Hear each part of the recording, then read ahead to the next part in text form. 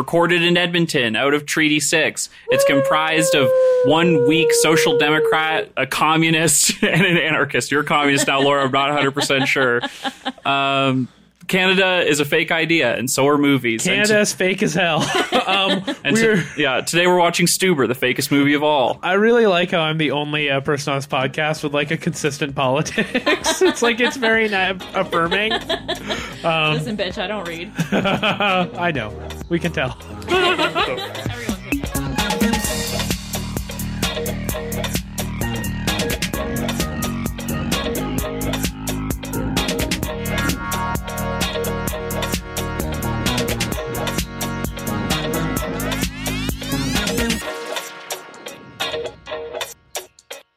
Hi, you're listening to Kino Lefter. We're a socialist podcast that talks movies. I'm Abdul at Abdul Y. Malik. I'm Laura at _Saturn Return. And I'm Evan at McDonald Tweets. What do we think of cops? I'd say they're all bad. Yeah, bastards. I believe that famous little acronym tells us. All cops, all landlords, 100% bastards.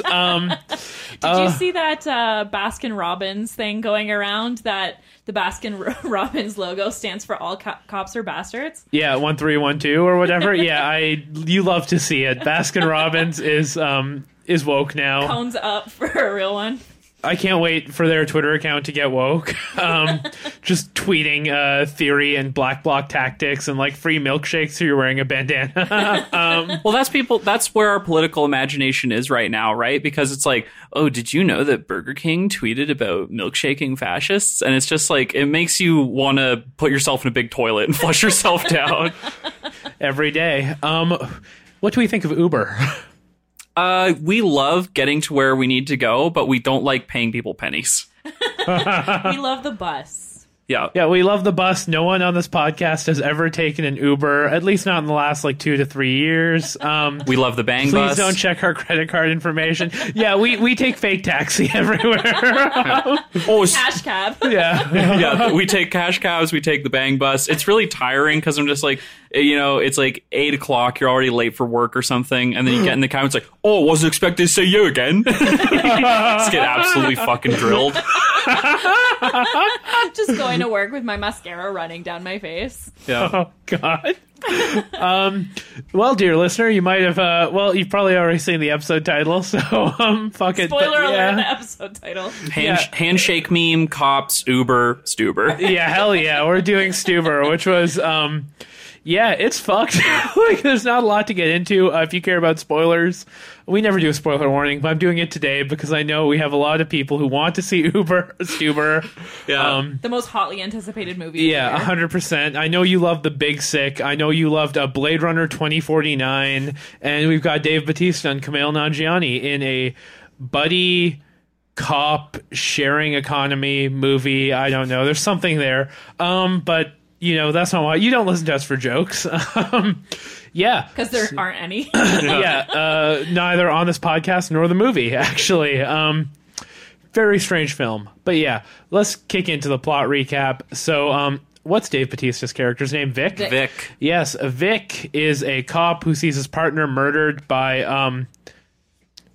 the guy from The Raid. The guy from The Raid, Iko Uwais, who's a very good actor. He plays a villain named Oka. So I guess this film is a different kind of Oka crisis. But he embarks on a journey of revenge, and also gets LASIK because his eyes are very bad.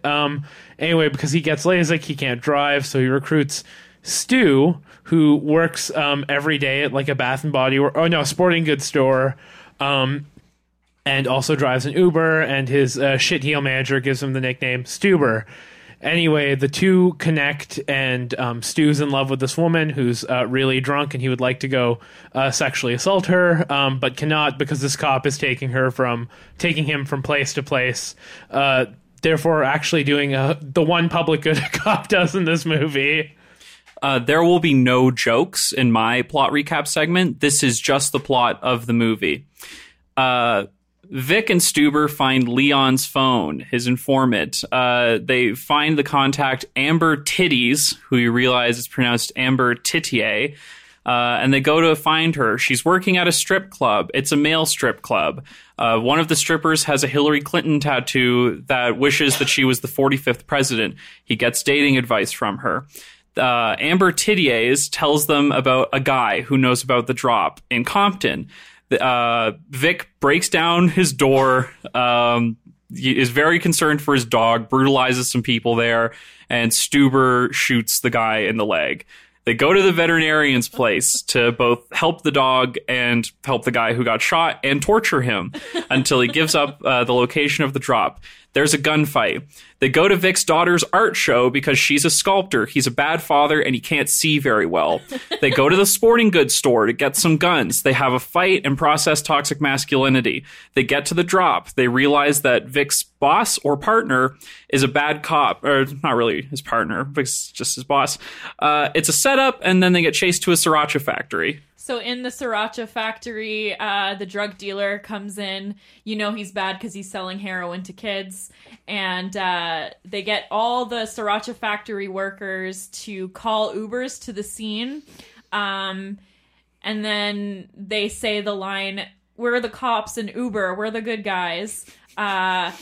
There's a moment where the drug dealer tries to shoot Vic's daughter, and Stuber takes a bullet for her. All ends well. The cop learns how to cry. Stu learns how to man up. They kind of balance each other out, yin and yang. And then Stu dates Vic's hot daughter. So, I mean, that is the movie. You don't need to go watch it now, but you should listen to us talk about it, and specifically talk about the audience in the fucking theater of this movie, which, Evan, you described it as... Well, it was Divorce Dad Central. I feel like, you have a lot of free time. You're a single father. Your kids aren't with you because you only see them every couple of months now. Because you're a bitch ex-wife. And it's hot. You need the air conditioning. So you go to see Stuber and you have yourself a mighty chuckle every once in a while. We were sitting next to a lot of them fuckers, and they were alone, too. Yeah. They were yucking it up as well. Oh, yeah. Yeah, uproarious laughter at jokes just like, "I'm brown." It was a waking nightmare. I was actually re-traumatized by my stepfather watching this movie. It's funny, like you mentioned this, Laura, when we were sitting in the theater, like there were two guys who came together but sat one seat apart. Yeah, because they're not fucking gay. Just really funny. And it's like they had no reason to, it was very normal to see a movie with your buddy. But like, do you think they've done this their entire lives, or do you think it was a decision they made when they became a divorced dad? When I used to go to a very bro-y frat school, shout out to University of Western Ontario, go Mustangs. Rep. I remember two guys telling me that when they had to share a hotel room, they would put up what is called an anti-gay, which is a wall of pillows. And I've heard of this, yes. I laughed so hard at it because I was like, that's... like, you need to put pillows between yourselves to like quell the sexual tension. They're no, it's so we don't touch.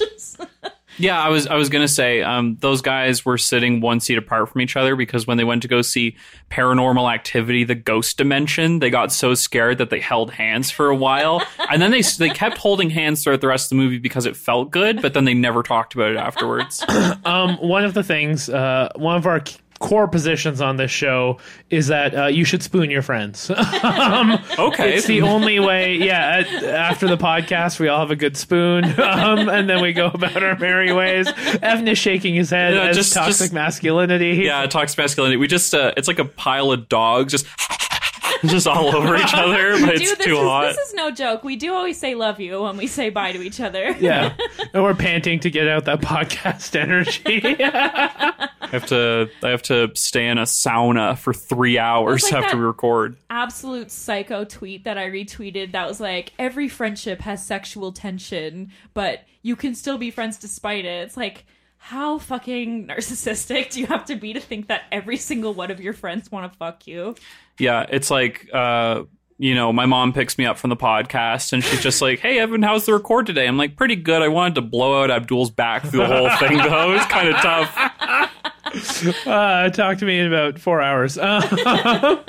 Yeah, no, this movie did not do very well at the box office. It made about $10 million, which is kind of the low end of what it was expected to make. The invisible hand of the market works. Yes, it works. But again, like I think I mentioned this on the way out, it's going to be like the Velvet Underground. You know, not many people bought their first album, but everyone who did made a band, started a band. All these divorced dads now have a beautiful amount of ammunition to go do their truck rants in the Cineplex parking lot about how Stuber is the best movie. They're all going to become men going their own way streamers after this film. Hey there, folks. Joshua Fairstein here. You know, your favorite Christian on Facebook. I just got finished seeing Stuber, and my God, that was a good movie. It's all about how the poors and the coloreds need to get put down. Like and share this video if you were inspired to go and shoot guns with an Uber driver. Yeah, and also it's like the film centers the LAPD too, which is like wild because it's just the most like notoriously brutal police force in America. But they get around it in this like weird way where at one point Stu is like, oh, a white cop walking out a brown guy. How's that going to look? And he's like, I'm not white. I'm not white. He's actually 34, what do you call it?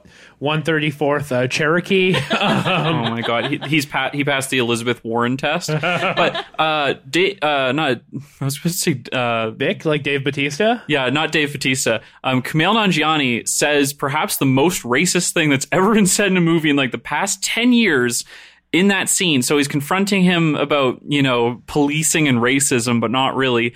And then he says that Dave Bautista looked like the ugliest people of every race got together and fucked each other. And that was so horrid. I think all people of all races are beautiful, actually. Big laugh line from the divorced dad contingent. Yeah, it's wild. And they all sort of look like Dave Bautista, too. So maybe there's like a self-hating element to it. No, Dave Bautista's hot. Oh, I guess that's fair.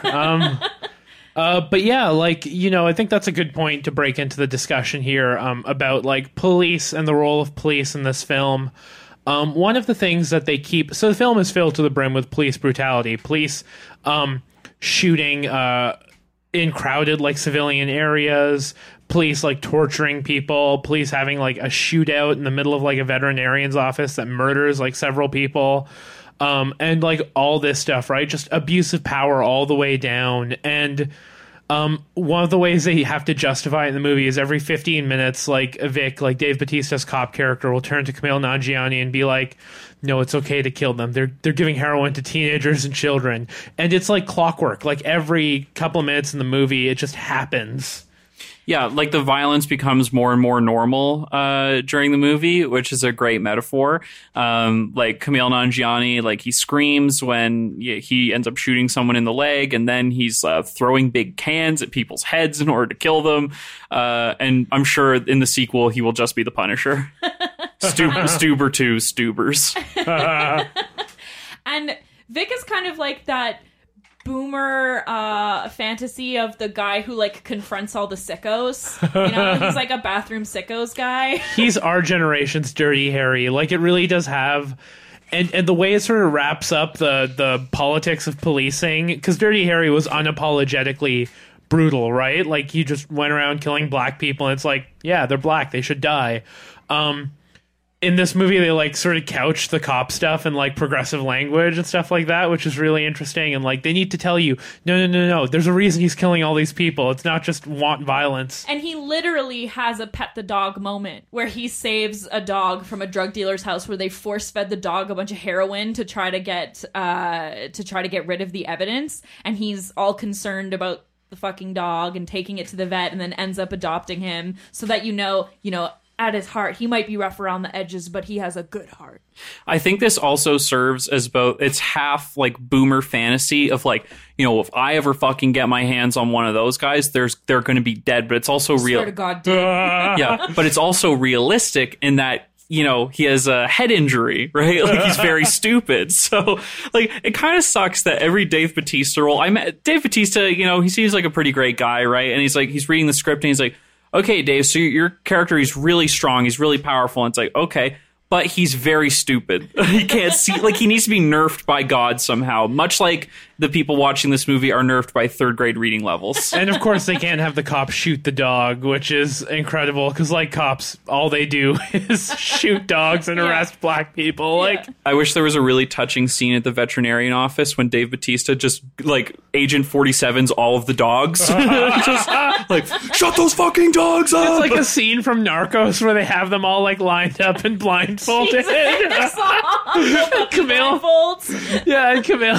She's like little cones. They have little bones on the blindfolds. But then since it needs to be woke, they're walking out, and then Kumail is just like, but Dave Bautista, why did you do that? And he looks and he's like, don't worry, the window's down. Those dogs would swallow heroin, barf it up in front of children. Their favorite music is on and they've got water. They're fucking dead, though. Yeah, it's like like I don't think this film succeeds at being pro-cop propaganda. Like, the brutality at a certain point, if you're not a divorced dad, is, I think, unflinching enough to be disarming. Or to be, not disarming, sorry, is unflinching enough to be disturbing. But, like, it's an interesting experiment, like, iterating the next step of what propaganda is, right? Like, it doesn't succeed, but it's like a sort of transitional version between what we had and what we're going to eventually get, if that makes sense. I don't know if it doesn't succeed. I think it gets across its point very, very well. I think that kind of where we're left with its interpretation of the police is that, like, the police as an institution is less important than what being a police officer enables you to do, like, as a person who thinks that they're good. So obviously there's crooked cops that they have to deal with, and, like, you know, when they call for backup, they don't get it. So it's just one man doing his own thing, and it allows you to pursue your own vendettas and extract terrible violence on communities. He's like acting like Batman, you know what I mean? Like running around like a renegade and a vigilante. It's weird because, like, the crooked cop in this movie kills significantly fewer people than Dave Bautista does, and overall causes way less harm to, like, their community and people than Dave Bautista ever would, right? Well, the crooked cop kills the Allstate guy, who's the veterinarian. So I forgot. I was trying to figure Oh, out it's the where I Allstate know guy. him from. Yeah. Oh yeah, I guess she does kill, like, 2 people, but, like, compared to Dave Bautista's body counts, like, Hundreds. I mean, this is community policing in action. It's not about abolition, it's about reform, right? This movie, McDonald test. Okay, so yeah, the McDonald test. This movie does pass with absolute flying colors. So, you know, it was an odd couple movie, but in the end, they are chosen family. They do literally become family at the end of the movie because Kumail is now with Vic's daughter. There is so much trauma that needs to be processed. Vic, you know, he's seen some shit. He needs to deal with the loss of his partner in an emotionally cathartic way. He's a shitty father. Yeah, and the toxic masculinity is through the roof. Obviously, Kumail's is okay because sexual assault is cool in the world of the movie. Like, there's no issues with that. What is toxic masculinity is not crying about your dead partner and instead seeking justice for your partner's death. Not really sure on that one. But you can't swing too far into soft boy territory. Yeah, it's not gay. Yeah. You know, if you're a soft boy who just tries to open a business with the woman that you love to kind of emotionally manipulate her into liking you, that's bad in the world of the movie. But it is okay to go over and have sex with a woman who's barely coherent and vulnerable because she just had a breakup. But I actually love that in the film. I didn't even consider this, but when you said it was cucked, it's like, yeah, late capitalism is not being cucked by another man; it's being cucked by a small cycling business. Well, they need to meet in the middle with their masculinity, right? Because, like, Kumail Nanjiani is a weak, soft boy who doesn't assert himself, and Vic, he's abusive to, like, Stuber because he's like, you don't even stand up to me and you gotta stand up for yourself, right? He's cucking himself, right? So he needs to transcend, like, it's basically like people who, like, thought that being metrosexual was a thing. Yeah. Like, it's that kind of, like, weak liberal politics that, you know, men must get away from. But then, like, the other extreme is okay, except for every once in a while you need to cry while crushing a guy's windpipe. Like, yeah, and just, like, the amount of even, you know, I mean, fuck property as an idea, but the amount of property damage this guy incurs, like, the amount of, like, just, like, lives and businesses he destroys and, like, his pursuit of justice.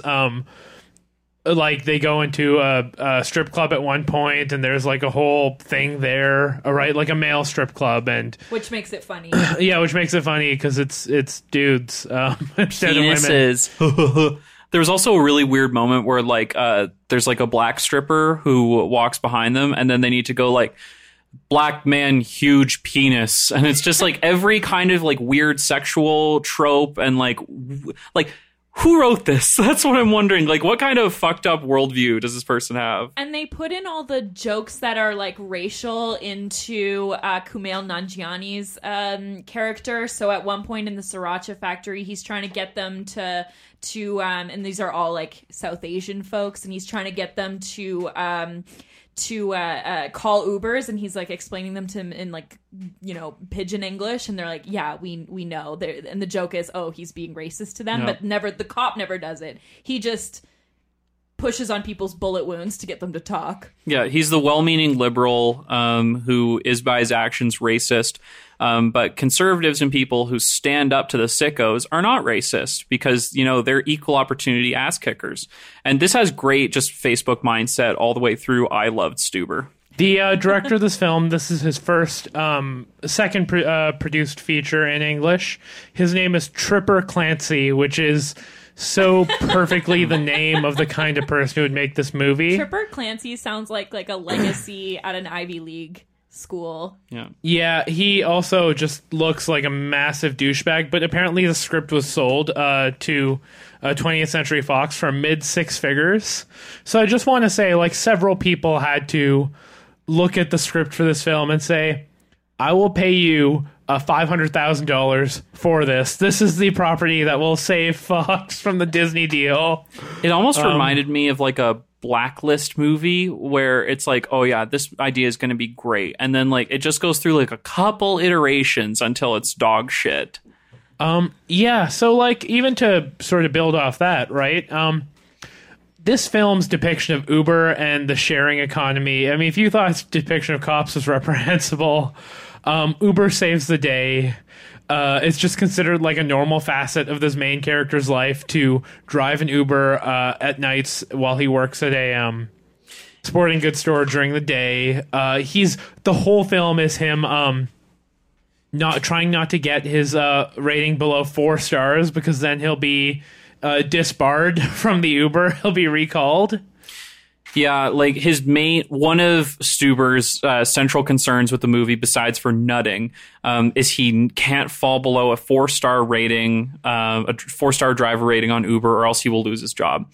So that is like that's the only time that this movie deals with the precarity of his work. He never has to deal with like the tension or sharing time between like working at the sporting goods store, driving an Uber, and also starting a small business with the Becca or Becky or whoever the fuck the white girl is that he wants to have sex with. Becca, yeah. It's like so that millennial entrepreneur mindset of like, you got to grind it out and put in your hours and have your like side hustles so that you can really like invest into your small business and become independent. And he keeps talking about how his Prius isn't electric and how every time it gets damaged, he's like, it's a lease, right? Which I'm sure that this was the intention behind the movie, but because you don't want to create liability with Uber, if you don't know, Uber does actually provide leases for cars for people who want to drive for Uber, and they garnish that from the money they pay you, putting people into like predatory cycles of debt. Yeah. Wow. Yeah, like it's Uber, like a company store. Yeah, exactly, right? So it's like whatever, they'll like lease the car, do the line of credit, and they'll just take money out of it until the car is paid off or whatever, which is insane. So you can actually end up, if you have a bad like couple of weeks on Uber, you can end up owing the company money, or just get like $5 at the end of it, right? And there's no interrogation in this movie at all about what the economic conditions that Uber creates in different kinds of cities, or the destruction of public services like transit, and the ways that it fucks up with infrastructure, because it becomes like Uber is operating at a loss, right? And the idea is that as people become more and more reliant on Uber because buses are shittier and shittier, that then they'll be able to jack up the prices when transit is just like destroyed in a memory to all of us. Yeah, and Uber kind of serves like the marketing that Uber receives in this movie is like primarily its normalization, right? Like, we need to live in a world with Uber because of its convenience.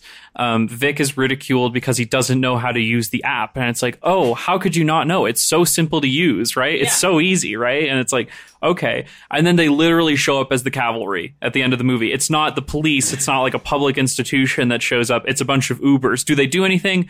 Not really. However, Kumail Nanjiani's car hits the bad guy, right? So it's like Uber saves the day at the end of the movie. There are a couple jokes every once in a while where it's like, oh, the driver took a wrong turn. So like, oh, Uber, relatable problems. But like, it's not like a fundamental flaw, right? Yeah.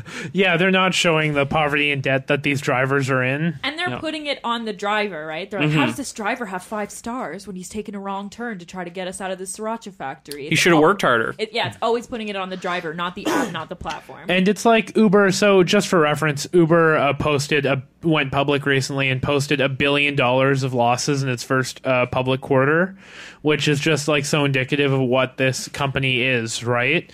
I've been thinking a lot about like library socialism as an idea, where it's like instead of everyone owning cheaply made products, you have like centralized libraries of everyday products that you take out as you need that are like sturdy and last long and don't need to be mass produced, right?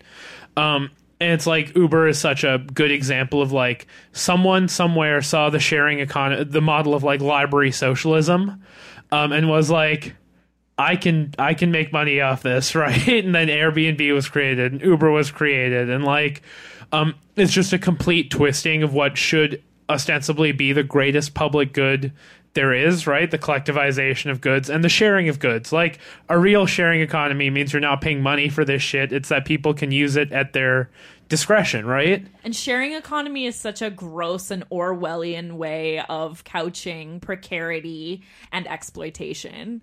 Yeah, to think about where the benefits of the sharing economy are going, they are going to a few wealthy stockholders and the boards of these companies. They're not going to and workers. Developers and real estate investors. And what's interesting is like it sucks on a lot of levels, but I'd be interested to see how many Uber drivers who have been like completely absorbed by the company culture sort of buy into the bullshit of this movie. And what it's saying about Uber, right? Like, yeah, we are superheroes. People, like, before there was the dark times where it was just taxi cabs, and now we are the cavalry, right? Like, which is not a slight against Uber drivers who, like, conform to the superstructure. It's a slight against, wow, Uber is, like, a pathological sickness for the people who use it and the people who work for it, right? Yeah, like, and that's one of the things where... So, like, this film synthesizes two of the most horrific things in our culture, right? Uber and cops. And, like, I'm trying to figure out what the end point of that synthesis is. Is it control? Sorry, what? Like it takes... So we've talked cops, we've talked Uber, right? Yeah. And it's like, this film is really, like... It's taking these two things that every like self-respecting leftist hates, which is Uber and cops, and it's being like, together they are a force to be reckoned with, right? Yeah.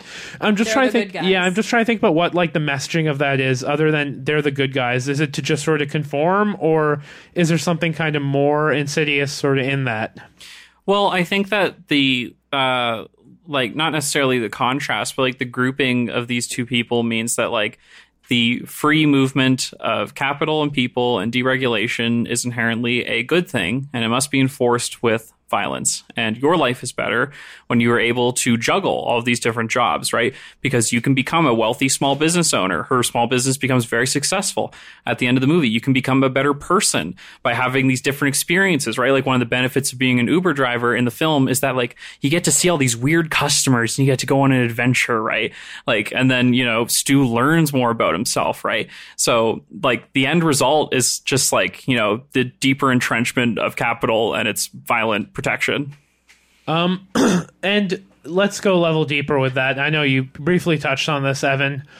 This film's racial politics are also unbelievably blatant and fucked and just ridiculously insane. Like, I really respect Kumail Nanjiani. The Big Sick is like a very relatable movie for like a certain kind of like, you know, Pakistani person, you know, lapsed Muslims, and stuff like that. But like, yeah, the racial politics and like using the brown guy as an instrument to convey its racist ideas, by and large, is horrific in this movie, right? I don't know, Evan, you seem to have a lot of thoughts on this. Well, you know, not to take away too much from Kumail Nanjiani's agency, because like I'm sure there was some ad-libbing on the set. He's a comedian. He's a writer. But he just felt like a puppet. Like his delivery was solid, right? Like obviously he's a great actor, but it's just like it was some easy like racist shit. So we can start with like the names of black characters. Like all of them are involved in like the underworld or, you know, sex work. Amber Tittier, like black names need to be funny in some way. And then there's his... When they're really from, like, the history of black names is that because people were so pulled apart from their culture through, like, chattel slavery and not, like, given access to, like, older cultural names, like, creating their own traditions, which are seen as, like, ghetto and undesirable and indicative of a low class standing. And even the Mexican or Hispanic characters are all, like, Jose, Carlos, Reyes, right? Was there a white bad guy in this movie at all, aside from the crooked cop?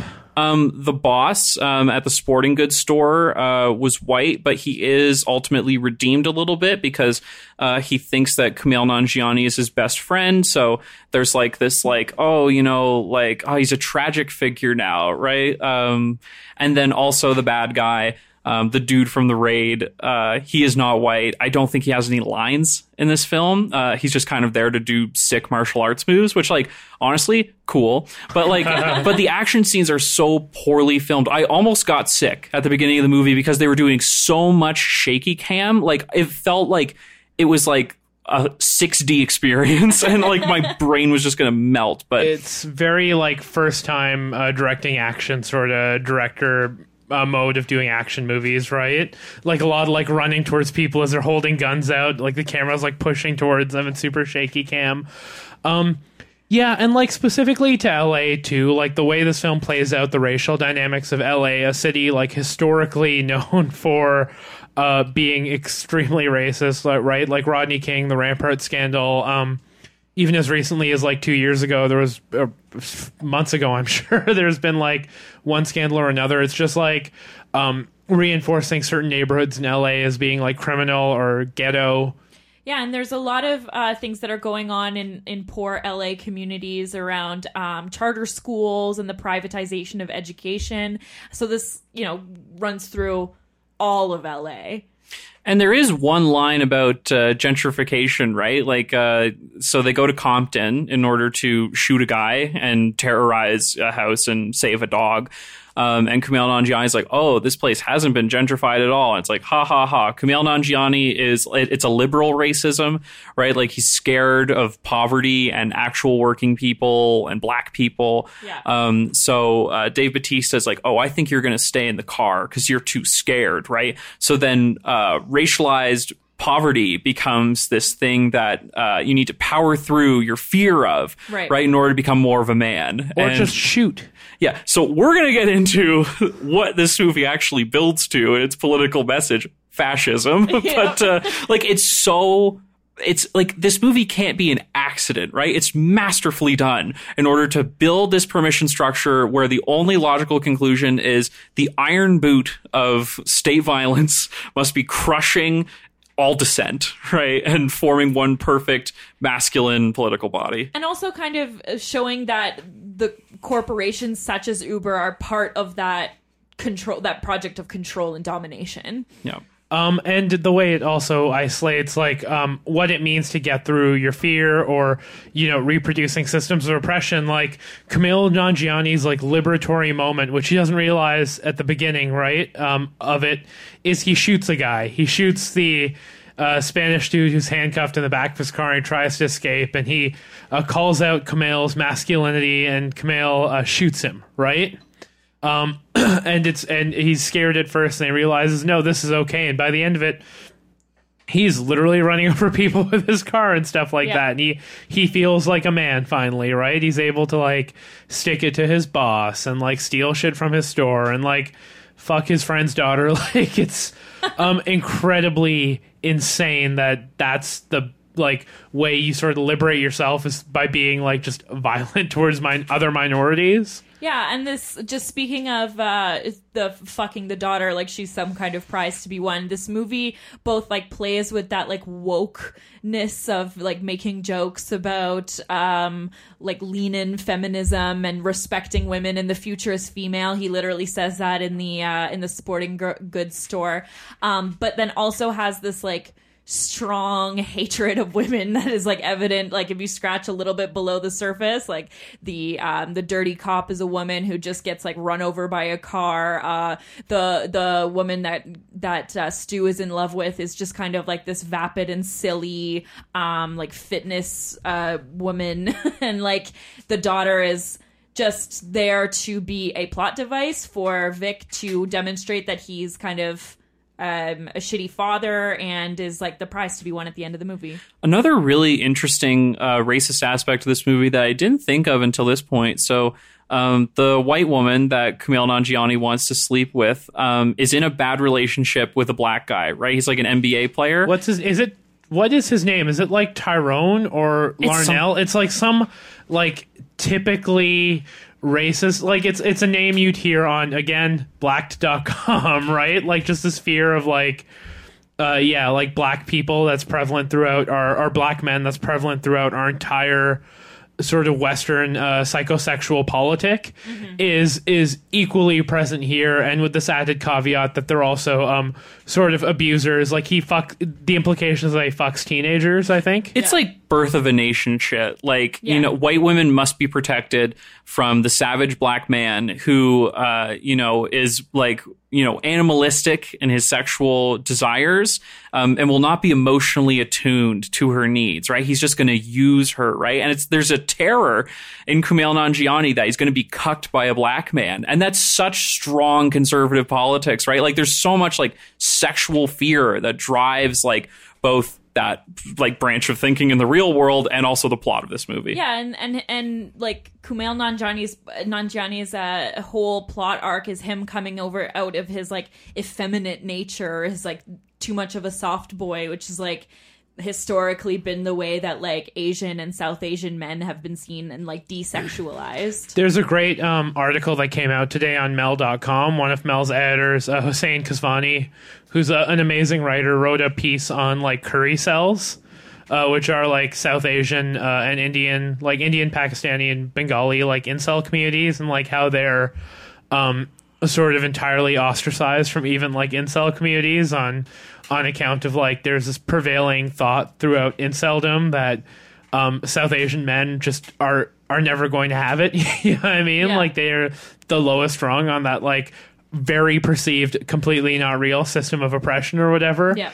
It's a fucking fascinating read, right? It sort of plays into this idea around like South Asians and like servitude, right? Like convenience store owners, gas station owners, taxi and Uber drivers.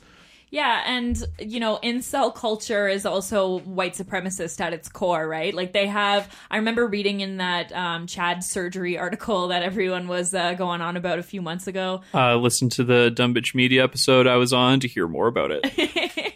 And, they have names for Chads of different races as well, but then still have this, like, inbuilt racial hierarchy of, like, of white supremacist Aryan ideals of beauty. Yeah, like in that Mel article, like they're talking about how like incels who are black are called Tyrones or something like that. Exactly. Like it's just this insane like impenetrable language of just like cruelty that is like both self-perpetuating and horrific to its core. And like this film, without like, I think its elegance is that it doesn't actually need to make any of those politics explicit to communicate those ideas, right? Yeah. And for its audience, it's a reinforcement. For all those divorced dads, it like really like brings these messages to heart, even if they're unable to articulate those politics after they've seen it. Skin maxing is a cool term, though. I'm gonna go to Sephora and say I want a skin max. Sorry, can What you does please? that mean? Yeah, what is skin maxing? Okay, so the incels have this like language, right, that they've developed, and when you try to like up your game in terms of your aesthetic or your intelligence, they call it like maxing. So skin maxing is doing like facials, and like I think it's called like fitness maxing or like swole maxing or something, is going to the gym. Like Two of us on the podcast are now on antidepressants, so I guess we're brain maxing right now. Fucking Exactly. fucking get at us, incels. And listeners, choose who you think are on antidepressants now. Let us know in the comments. But oh my god, yeah, this movie's insidious. And one frustrating thing about it is like obviously like the world of Stuber and like the world of inceldom and everything provides like a very simple story to explain why people are in the socioeconomic status that they are. The frustrating thing is that, you know, for anyone with like a Marxist analysis, it's the most simple story, baby. Bosses and workers, capital. Like it's like very clearly articulated in a material way throughout people's lives, right? But it's the supplanting of, you know, material conditions in favor of like a cultural explanation for politics, right? Not to say that that isn't a trend, right? Obviously it was used in like Nazi Germany and everything else, but like people need to have this sense that like, you know, they're just cultural differences that can't be overcome, right? And there are like these like psychological reasons for why people do the things they do, like obviously sexual politics, instead of just thinking about like who has and who has not. Yeah. Like just it's an easier story. You don't have to read very well to get on board with it. You know, all the single dads watching Stuber, watch Battleship Potemkin instead. It's a much better film. And even beyond that, it's like if your boss, like the prevailing message of this film as it relates to work is that if your boss hates you, it's because he secretly likes you. It's like having a crush on a girl in like second grade or something like that, right? Or like your boss is just negging you because he thinks you're his best friend and stuff like that, it's a which fun is dynamic that you have. insane. It's absolutely fucking crazy that this film even goes there, and even worse that it sort of commits to it. And one incredible thing is at the beginning of the movie, Stuber leaves his job at, he goes for the day from the sporting goods store, and then his boss calls his Uber to pick him up. So we live in a world where your boss can access you 24/7 and you're never free of this relationship. But the movie doesn't fucking care, right? No. Because it's all incidental to like the real politics that it's pushing, which is like, we need to live in a violent and cruel world to prove your masculinity, right? And it's just like, holy shit, like this boss is not a likable character. He's not tragic in any way. His dad owns the company. That's something that's brought up as well. Like, and the opening scene of the movie is Stu clocks out at work, right, and gets in his Uber, and he looks at his, like, Uber fares, and it's his boss there, right, and his boss is, like, making fun of him the whole time, like, helping himself to the car, like, ruining it and stuff like that, and it's just, like, you somehow found a redemption arc for this, like, I think I've said it on the show before, but, like, middle management is 100% the worst part of capitalist structure. Like CEOs are like aliens, right? They have no idea how to relate to society. They're like, from Independence Day or something. They're destroying the planet. They don't care. Totally different world. But they're like an unfeeling mass of just wealth and power and horrifying control, right? But middle managers are like the tyranny of the oppressed, where it's, You came from regular everyday work. You know you don't want to go back there because you've been given this like tiny amount of responsibility and like just enough pay to get better. So you become a monster, right? Because you know it's the closest you'll get to like a change in your class position, and you won't lose it for anything. In fact, you will do what you think bosses are supposed to do, right? They've like become the panopticon, even though they're in it. You know what I mean? Oh, absolutely. And it's like half these guys at any time, like someone we know who we're not going to name on the show works at Simon's, right, which is a Canadian department store chain, sells pretty nice clothes. And she was telling us how, no matter what they're doing, like Simon's has cameras everywhere, and that's just all her manager does is just sit. And it really is panopticon because no one knows when they're being watched, but at any point they're being watched, and people get written up all the time for like stepping away from their section of the store or like folding things incorrectly or like not turning over customers fast enough and stuff like that. And it's just like, there's no way that person who's doing the surveillance, who's managing, is making more than like $5,000 to $10,000 more than you are max. You know what I mean? Yeah. It's like that one little bit of space, that one little bit of extra benefit on top of this like garbage status quo that you just defend vehemently because you don't want to end up back in that place. And as it relates to the film, like, what do we think the like sort of thesis of its class politics actually is, right? Like, entrepreneur mindset, managers are not bad actually, but what is the sort of intended effect of it? I think one central thing is that class mobility is possible, and people who refuse, in a sense, to like move up in class, it's their own fault. They're either criminals, or there's something wrong with them on a fundamental level that won't let them exceed their material conditions. So balancing your work with Uber gives you some more money to save in the day, right? And people who live in like underprivileged areas, they do so because they're there for crimes. So yeah. It's ultimately that like deregulation is a good thing because it lets you it lets you become more free. It lets you chase that money. I had a CoStar notification the other day that said, "Chase that money. I am here for queer content. I'm not here to secure my bag. I'm here for relationship advice." It's such a like essentialist view of the world, right? Like, systemic racism is not real in this movie.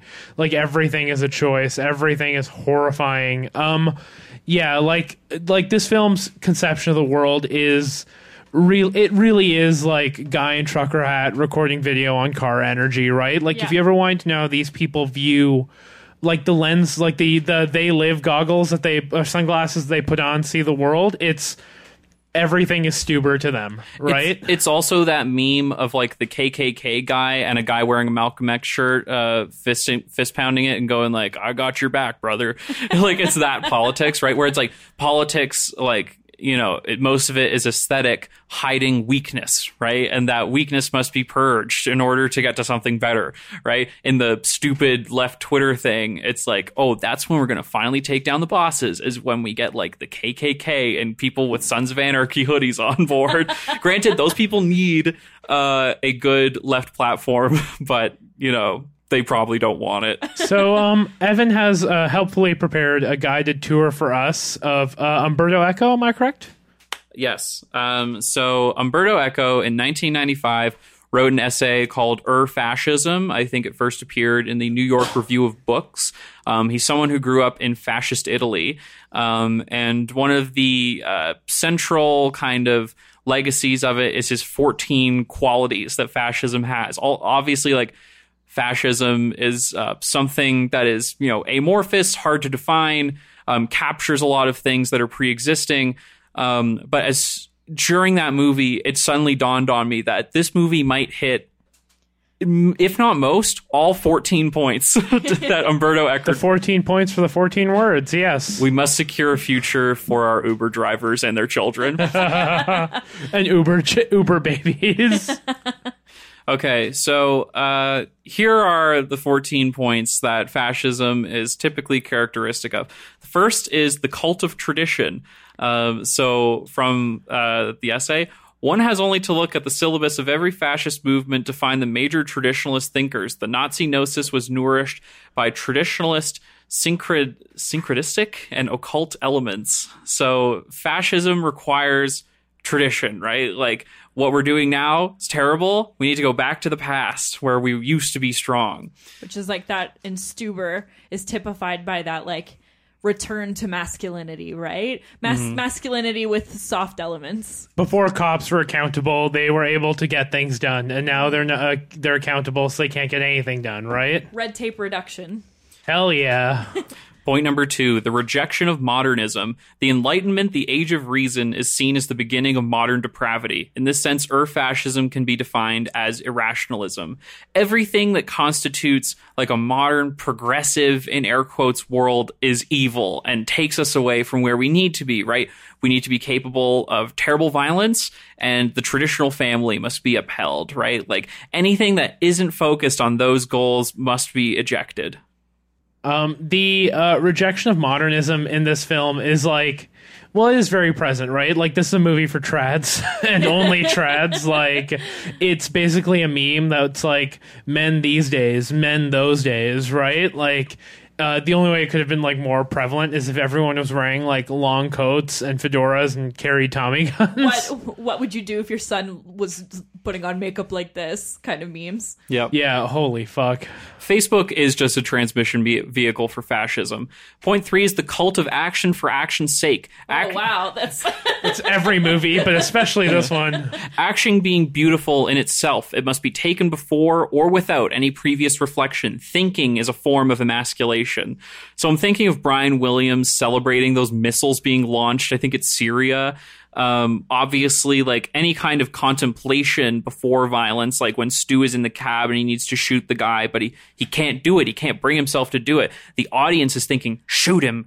Like you need the plot you need that catharsis, right? The movie is taking you down this path where fascism is the only answer. In the same way that we have the McDonald test for movies, like I think most superhero movies we do, or most films in general, might actually be able to pass the filter of the fascist test. If that makes sense. The Echo test. Yeah, like the Umberto Eco test, which is like it's almost a cliche, right? Like a lot of people use Umberto Eco as like their baseline for media analysis, but say what you will, it's really prescient, right? So, point number 4, disagreement is treason. The critical spirit makes distinctions, and to distinguish is a sign of modernism. In modern culture, the scientific community praises disagreement as a way to improve knowledge. So, obviously, all of the complaining, the protesting that Stu does is in service of nothing, right? The end point that he is at the, like, he refuses to accept Vic's mission of ending the life of this drug dealer and ultimately killing this corrupt cop because he wants to go back to his cucked relationship, right? But he, in a sense, he is wrong, but he doesn't know it, right? So he is wrong. His dissent must be crushed. And also in this movie, I just want to point out, after endless death and rampaging through the film, at the end, Vic, like Dave Bautista's cop, is redeemed because he refuses to choke the big bad guy to death, right? Like he can't, it's like that terrible quote, before embarking on a journey of revenge, dig 2 graves or whatever, right? It's like, you know what? He didn't have to dig the second grave. No one had to die between him and the other. Well, he actually didn't have to dig both. I didn't think that through, but just the 45 other people that died along the way. All the people of color's bodies strewn across this movie. Dig 1 mass grave, and then 2 graves, one for yourself and one for your day one. Yeah, before your journey of revenge, dig as many graves as possible because you're fucking awesome, untouchable, and holy. That's how you train. That's how you get jacked, is by digging graves. Hell yeah. Tree planters, very muscular, very hot. The 5th point of fascism is fear of difference. The first appeal of a fascist or prematurely fascist movement is an appeal against the intruders. Thus, fascism is racist by definition. So, obviously, this movie is chock full of any kind of deviation from the norm is either a joke or abhorrent. But it's like, it's kind of wrapped up in this like liberal hegemony as well, because it's this kind of like way that woke capitalism expresses itself, which is like multicultural and multiracial, and there's gay people there, and they can all be part of this totalitarian order. Yeah, and I think that's one of the things that we, when we conceive of fascism, right, we tend to conceive of it as being sort of singular in its focus, right? It is a destruction of anything outside what you would call like a traditional normal. But, what it really refuses to do is acknowledge the fact that in the same way that like the Irish and the Italians were absorbed into the hegemonic superstructure, the same thing can be said for like gay people, right? The same thing can be said for like other sorts of like settler colonials, right? Like the big thing here is, you have a racial enemy or like an othered enemy, but as long as you can sort of enter into this like elite class of wealth and power that needs to protect itself at all costs and replicate itself at all costs, it's very easy to become part of a fascist superstructure, right?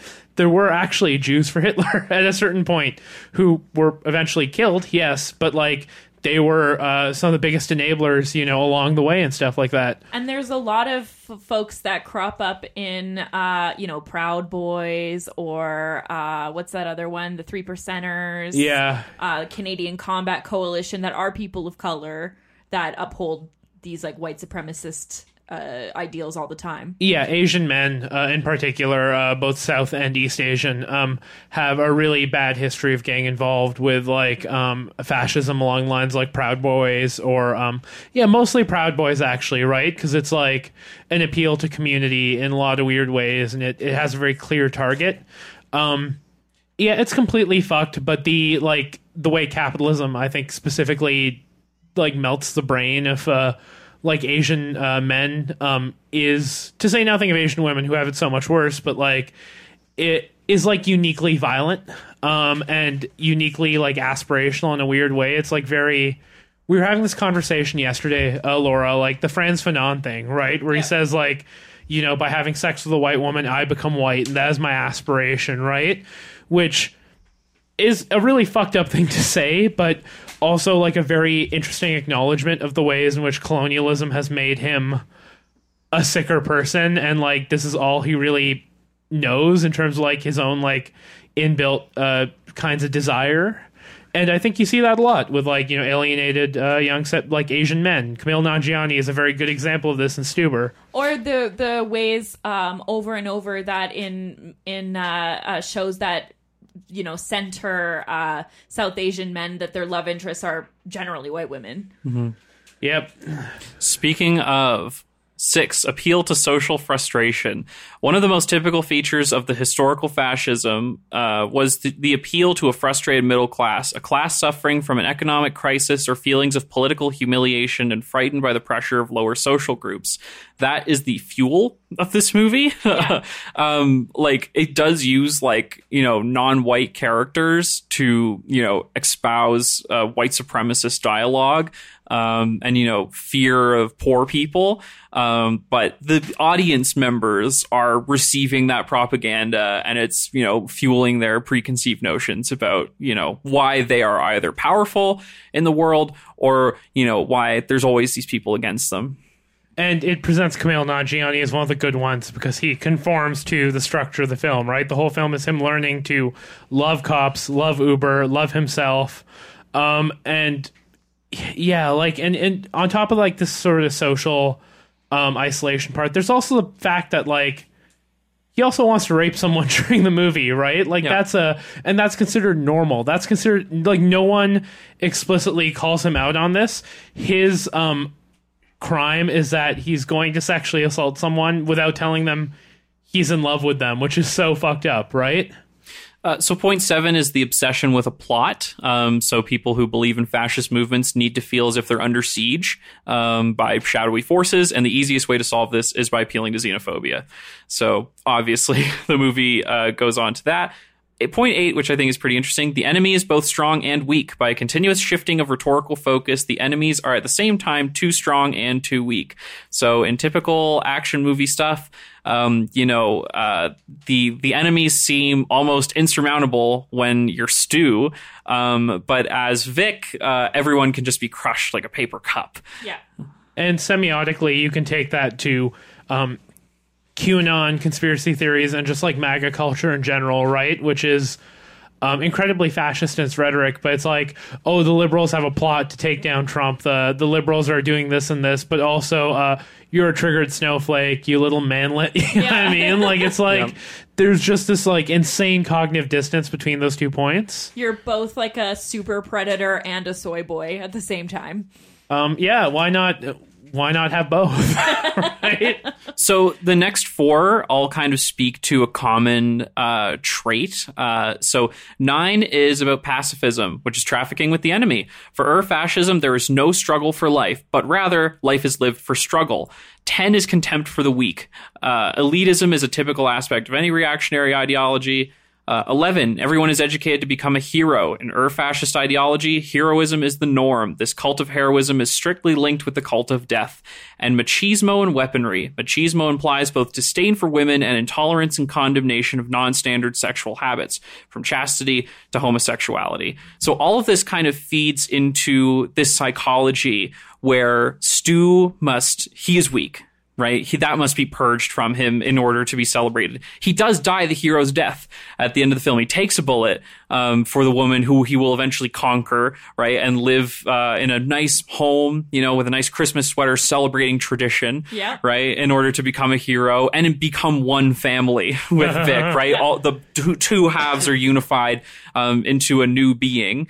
And also, of course, machismo is the norm, right? Like both the sexual partner that Camille is terrified that the white woman is going to be sleeping with, and Vic is this strong masculine ideal, and even the manager is this weakling, right? Like he's slimy.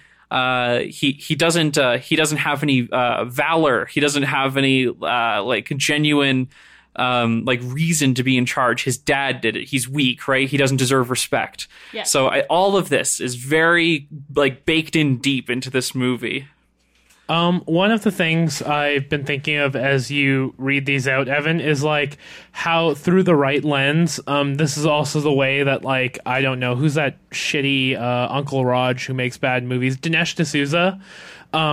He can read this and interpret the left are the real Nazis through this exact same lens, right? Which is, I guess, a failing on the part of political philosophy is to not actually isolate and extrapolate beyond just the text on screen and what its context in a society as a whole was, right? What was written in response to and what the author's own politics were. Chuds love to bring up 1984, even though Orwell was, he was a narc, but also a socialist, right?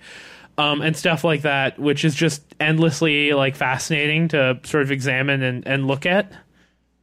Yeah, I hate this movie so much, but I also love it because it's following a checklist. It is just all of these things. It really did typify the entire thesis behind this podcast, right? That everything is deeply political and deeply propagandistic. Mm-hmm. Is that a word? Propagandistic, yeah. Propagandist, I think, is the... Propagandist, not to be a pedant, but it's pretty propagandy, actually. Wow. Propagandy is a very interesting idea for a title for this episode. So let's get into the last two, because this movie is hitting all of them. Spoiler alert. So selective populism is point 13. There is in our future a TV or internet populism in which the emotional response of a selected group of citizens can be presented and accepted as the voice of the people. So this is just recording yourself in your truck in the parking lot of Cineplex, giving them a what for because they're making the toys gay in Toy Story 4, or, that this superhero wasn't white, or, this person's gay, and it gets so amplified in our own echo chambers. That's one of the things I think we need to keep in mind is less than 2% of people who go online post or engage with what they're consuming in any holistic way, but for some reason they seem to be the zeitgeist, right? And stuff like that, which is incredibly insane to think about. This is what they were talking about in This Is an Uprising. We just need 3% of the population to be posting for leftism. That's actually a great example of two people can look at that two different ways, and that's how you get threepers, the neo-Nazi, cucks. And how you get a bunch of people being for Green New Deal, we only need 3% of Canada to stop work and say, this is what we need to change, right? I mean, for what it's worth, if you do more research into it for anyone who's interested, Francis Fox Piven's research, very flawed, and actually might not be a great model to build your revolution off of, just saying. But it's true. This is a self-crit. Yeah, I mean, she was also an analyst for the military and a bunch of other crazy shit, right? Epic girl boss moves. Yeah. Point 14 of fascism. We've reached the end. We have deconstructed this movie almost entirely. you know what you've seen with Stuber. Fascism speaks newspeak. All of the Nazi or fascist schoolbooks made use of an impoverished vocabulary and elementary syntax in order to limit the instruments for complex and critical reasoning. I think a really interesting way to twist that is kind of in the filmmaking style of this. It's very simplistic. It's like a very elementary film, right? Like there's nothing complex about its filmmaking. The shaky cam at the beginning lets you know that like this is a person who does not know what the fuck he is doing with this material, right? And it's just like, we'll just put a camera there and maybe shake it a little bit, point at the actor, point at the actor, point at the actor. Like there's nothing artful about it, right? It's just propaganda. Yeah, and it's that kind of like the fascist aesthetic. Like, I'm obsessed with this one YouTube channel that's called, it's not on YouTube anymore, but you can see a lot of the clones of it, and it's called Walt Bismarck. Have you guys seen this? No. Yes, I think when we first became friends, it was Walter Bismarck. We connected over. So Walt Bismarck, if you haven't seen it, is basically Nazi parodies of Disney songs. And so it'll be like, instead of like Be Our Guest from Beauty and the Beast, it'll be IQ tests. And like the supercalifragilisticexpialidocious is just the 14 words. Oh my God. and the thing is that you watch them and it's kind of this mashup of this like very like childish and like really poorly done parodies. Like the words don't really graft on that super well. The singing is awful. Like everything about it is just this kind of like very mediocre and middle of the line aesthetic, like Hitler's paintings. You know what I mean? Mm-hmm. And I think that's like, we talk a lot about or not we, but there's been a lot of talk about like the right's inability to be subtle, right? Like this is something I know they talk about on Chapo a lot. Is like the right thinks they lost the culture war, but the truth is like they haven't. You know what I mean? Like the fact of the matter is that these sorts of things are becoming more and more imparted into our cultural discourse, and like there's no red line for like Democrats or liberalism in terms of what they won't accept in order to think that they're speaking to some sort of mass group, right? Well, the thing is that because the Overton window or whatever, I know some people don't like that framing, but because discussion and wider consensus in terms of economics under neoliberalism have shifted so far to the right, that the center is a relational position that is also drifted that way as well. Yeah, and even just the way that, small things that become tropes in our cinema and our culture, just change and function, and like for example, like Dirty Harry, right? The Dirty Harry trope became Stuber, which doesn't make it any less fascist, but it's fascism coded in like sort of like liberal platitudes and stuff like that, right? And you see this in terms of like what our media chooses to focus in on, the way they frame things like detention camps and stuff like that, right?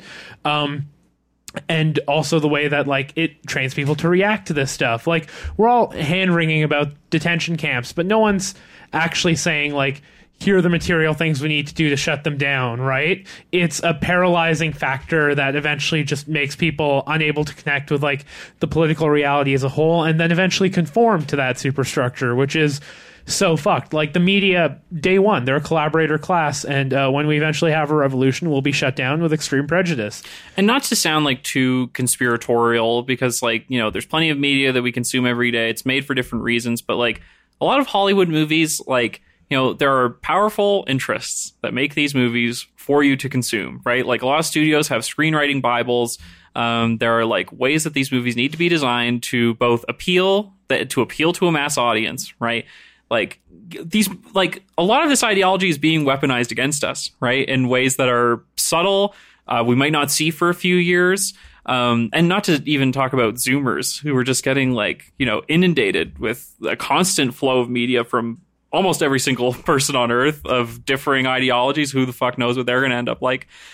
But Stuber is just openly a movie about how modernity must be rejected, and the liberal order is corrupt and effete, and we must purge it in order to regain our lost glory, but also mental health awareness is important. And just this idea that there's a vast media conspiracy that swings left or right is insane, right? Like it's the passivity and like slow transitioning of it all, and just the lack of any sort of political ethos whatsoever that makes these things feasible, right? Like there's no active like backroom meetings about what we're going to communicate as a media group as a whole. It's just this is the way that the needle shifts when you're driven by clicks and content views, and both sides like sort of opinionating rather than like any sort of coherent political project, right?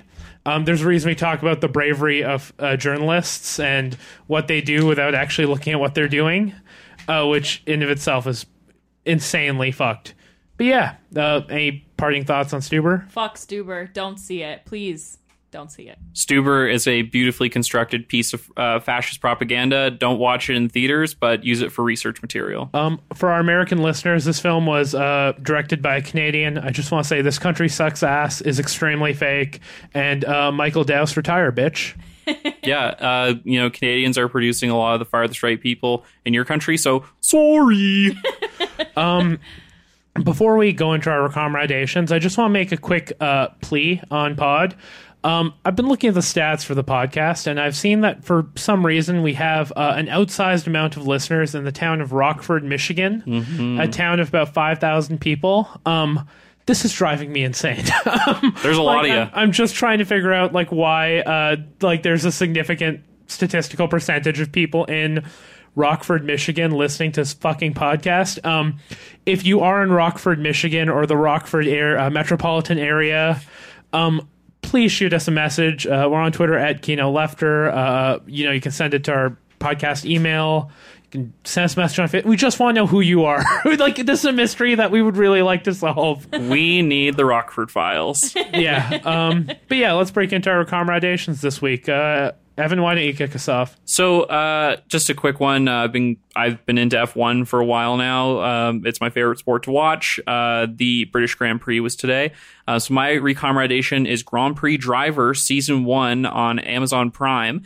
So it's 4 episodes narrated by Michael Douglas about the inner workings of McLaren F1 and their struggles with Honda being their engine supplier and like the psychology of their drivers.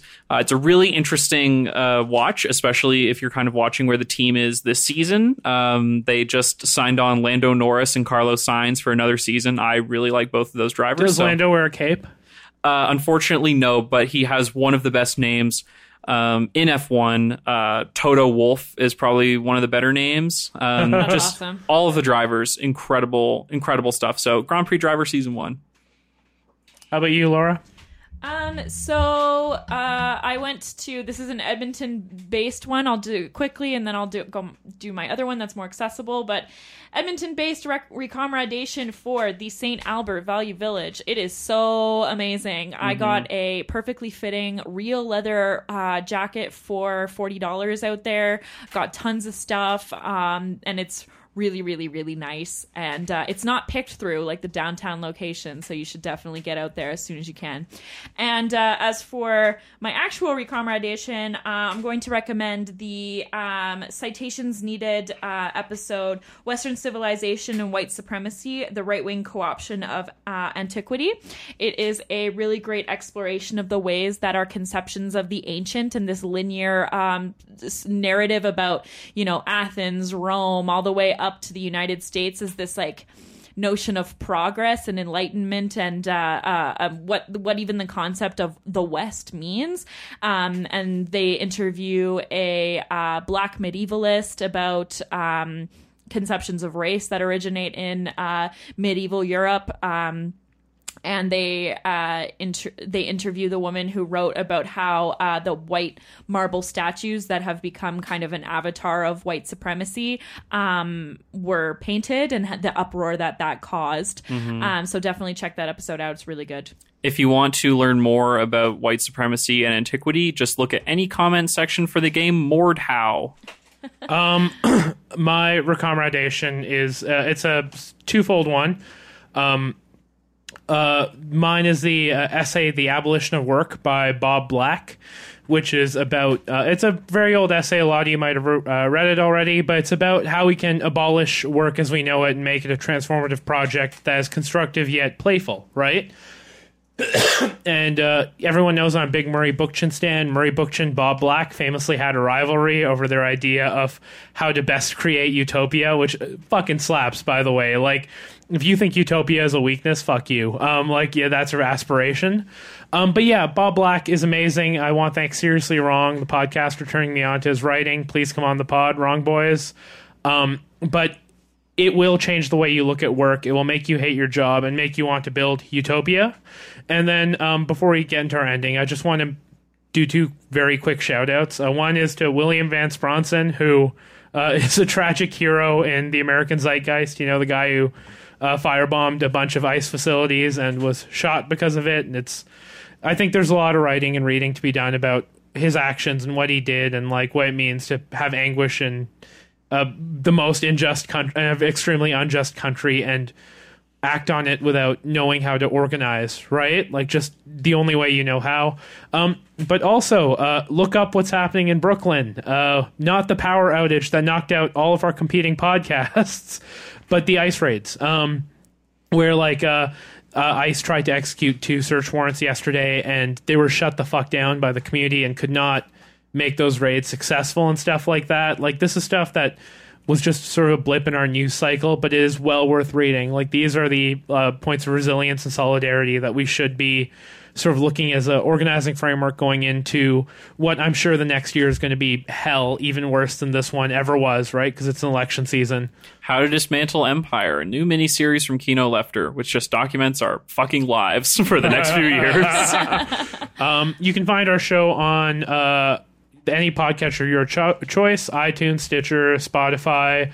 If you have a podcatcher you like and we're not listed there and you found the podcast, please shoot us a message and we'll be happy to get listed for you. If you could please leave us a great review on iTunes, it really does help people find the show, and we really appreciate it. If we drop below a 4-star review, we will be quitting the podcast. We will lose our jobs. So you also want to check out patreon.com/Kino Lefter. There you can subscribe to Primo Lefter, our bi-weekly premium show. The latest episode on that is our special interview with filmmaker Dylan Reese Howard. You can check out his short film Peak Oil, and he's got a documentary coming out on the CBC in September, and a lot of more exciting content to come. Watch that space. Thank you, everyone. We hope you have a great rest of the week, and we'll see you back here very soon. Love you all. Love you. Bye. Time to spoon. Bye. Kino Lefter is part of a loose affiliation of left-wing podcasts hosted by the bilingual journalism collective Ricochet. This network includes News You Can Use, Well Reds, Out of Left Field, Radio Free Winnipeg, 49th Parahell, and more. Support Canadian podcasting, support Canadian media, and support Ricochet at ricochet.media. Great podcast. Check them out.